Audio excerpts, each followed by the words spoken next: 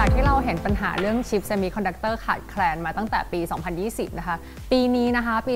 2022 เนี่ยปัญหานี้ก็ยังไม่หายไปนะคะยังคงอยู่นะคะเท้าความนิดนึงนะคะว่าปัญหาเรื่องชิปเซมิคอนดักเตอร์เนี่ยมันมาจากว่าความต้องการใช้เนี่ยมันเพิ่มสูงมากนะคะเช่นคอมพิวเตอร์ PC ก็ต้องใช้ชิปนะคะโทรศัพท์มือถือกล้องต่างๆอุปกรณ์ work from home ทุกอย่างเนี่ยต้องใช้ชิปเพิ่มขึ้นนะคะก็เป็นธรรมดานะคะที่พอความต้องการเพิ่มขึ้นเนี่ยชิปก็จะขาดแคลนนะคะดูอย่างบริษัท Apple นะคะซึ่งเป็นบริษัทที่สายการผลิตดีที่สุดในโลกนะคะก็ยังเจอปัญหาเรื่องชิปขาดแคลนหรือว่าบริษัท Tesla เนี่ยซึ่ง Elon Musk ก็ออกมาบอกว่าปีนี้เนี่ยอาจจะไม่มีรถรุ่นใหม่ๆเลยนะคะเพราะว่าปัญหาเรื่องชิปขาดแคลนค่ะในเมื่อมีบริษัทที่เสียประโยชน์จากเรื่องนี้นะคะก็มีบริษัทที่ได้ประโยชน์เช่นเดียวกันค่ะเช่น ON Semiconductor หรือว่า NXP Semiconductor นะคะอย่างเช่น ON เนี่ยเขาหันไปผลิตสินค้าที่กำไรเพิ่มมากขึ้นก็ทำให้รายได้ของ ON ก็เพิ่มมากขึ้นกำไรก็เพิ่มมากขึ้นนะคะ NXP เนี่ย1 ใน 3ก็คือผลิตชิปให้กับพวกรถยนต์ EV นะคะ NXP บอกว่ายอดจองทั้งปีของปีนี้เต็มหมดแล้วนะคะและนี่แหละค่ะก็คือบริษัทที่ได้ประโยชน์จากชิปเซมิคอนดักเตอร์ที่ขาดแคลนนะคะแล้วก็ BBLAM เนี่ยก็ไม่พลาดที่จะไปหาโอกาสการลงทุนสำหรับบริษัทที่ได้ประโยชน์จากชิปเซมิคอนดักเตอร์ขาดแคลนค่ะปัจจุบันนะคะมูลค่าของชิปเซมิคอนดักเตอร์ทั้งโลกนะคะมีมูลค่าถึง 500,000 ล้านเหรียญนะคะแต่เรามองว่ายังใหญ่ได้มากกว่านี้อีกนะคะในปีที่แล้วเนี่ยความต้องการใช้ชิปเนี่ยเพิ่มขึ้นนะคะถึง 20% นะคะแต่นักวิเคราะห์ของ BBLAM นะคะก็มองว่าปีนี้เนี่ยความต้องการใช้ชิปยังจะสามารถเติบโตขึ้นได้อีกนะคะถึงประมาณ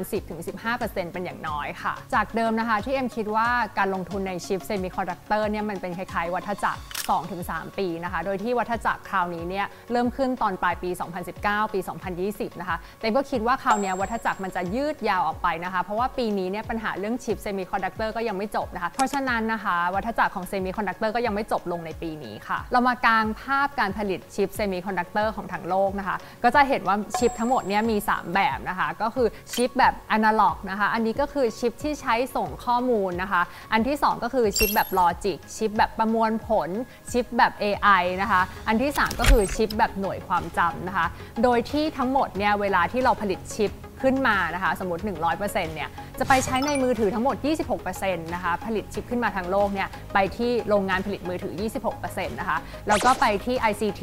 Infrastructure ประมาณ 24% นะคะในส่วนของ 10% ของชิปที่ใช้ทั้งโลกนะคะไปอยู่ที่รถยนต์ค่ะตรงนี้แหละที่เรามองว่าความต้องการที่จะใช้ชิปเนี่ยมันจะเพิ่มขึ้นเรื่อยๆนะคะเพราะว่าในรถยนต์ EV เนี่ยต้องมีระบบ Autonomous Driving ขับขี่ได้ด้วยตัวเองระบบเซ็นเซอร์รอบคันนะคะแล้วก็แบตเตอรี่เนี่ยก็ต้องใช้ชิปมากกว่ารถยนต์ปกติถึง2 เท่านะคะเพราะฉะนั้น Credit Suisse เนี่ยเขาออกมาบอกว่ามูลค่าที่ใช้ชิปในรถยนต์ EV เนี่ยจะเพิ่มขึ้นจาก$400มาเป็น$800ต่อคันถ้าเราเป็นผลิตรถยนต์ EV แบบเต็มสตรีมค่ะเรามากางภาพโครงสร้างอุตสาหกรรมเซมิคอนดักเตอร์ของทั้งโลกเลยนะคะก็แบ่งง่ายๆเป็น3ส่วนค่ะส่วนแรกก็คือ Fabless นะคะก็คือโรงแฟบบริษัทพวกนี้ออกแบบอย่างเดียวไม่ได้ผลิตนะคะอันที่2ก็คือ Foundry ก็คือโรงผลิตนั่นเองนะคะก็คือผลิตอย่างเดียวแทบไม่ได้ออกแบบเลยนะคะอันที่3ก็คือ ATP นะคะก็คือ Assembly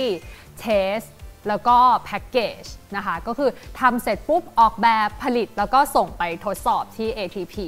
ซึ่ง3ขั้นตอนนี้เนี่ยจะสามารถเกิดขึ้นในบริษัทใดบริษัทเดียวก็ได้นะคะก็คือเรียกว่า IDM ค่ะบริษัทเหล่านี้นะคะก็คือเช่น Intel นะคะ Samsung ก็คือ IDM นะคะหรือว่า Texas Instruments เนี่ยที่เขารับทำตั้งแต่ออกแบบผลิตแล้วก็ทดสอบค่ะทีนี้นะคะลองมาไล่ดูว่าบริษัทไหนอยู่ขั้นตอนไหนนะคะอย่างเช่น Fabless เนี่ยที่พูดถึงว่าเป็นการออกแบบเนี่ยบริษัทตัวอย่างก็คือ NVIDIA ที่เรารู้จักกันนี่เองนะคะ Qualcomm Broadcom เนี่ยก็ถือว่าเป็นการออกแบบอย่างเดียวนะคะตัวอย่างบริษัท Foundry นะคะก็คือ TSMC นะคะบริษัทของไต้หวัน SMIC นะคะของจีนนะคะหรือว่า Samsung ของเกาหลีนะคะหรือว่าบริษัท Global Foundry นั่นเองค่ะที่เป็นการผลิตชิปเซมิคอนดักเตอร์ค่ะการผลิตเซมิคอนดักเตอร์เนี่ยก็ไม่ได้หยุดเพียงเท่านี้นะคะเพราะว่าการผลิตเซมิคอนดักเตอร์เนี่ยค่อนข้างซับซ้อนมากนะคะยังมีบริษัทที่เขาขายซอฟต์แวร์การออกแบบชิปอีกด้วยนะคะซึ่งทั้งโลกเนี่ยมีเพียงไม่กี่บริษัทที่ทำได้นะคะการขายซอฟต์แวร์การออกแบบชิปนะคะ อีกอันนึงก็คือพวกผู้ผลิตอุปกรณ์การผลิตชิปนะคะหรือว่าผู้ผลิตเครื่องจักรการผลิตชิปนะคะอันนี้ก็คือบริษัท ASML ของเนเธอร์แลนด์นั่นเองนะคะแล้วก็อีกส่วนหนึ่งนะคะก็คือบริษัทที่ผลิตพวกวัสดุอุปกรณ์สำหรับการผลิตชิปเช่นแผ่นเวเฟอร์ค่ะ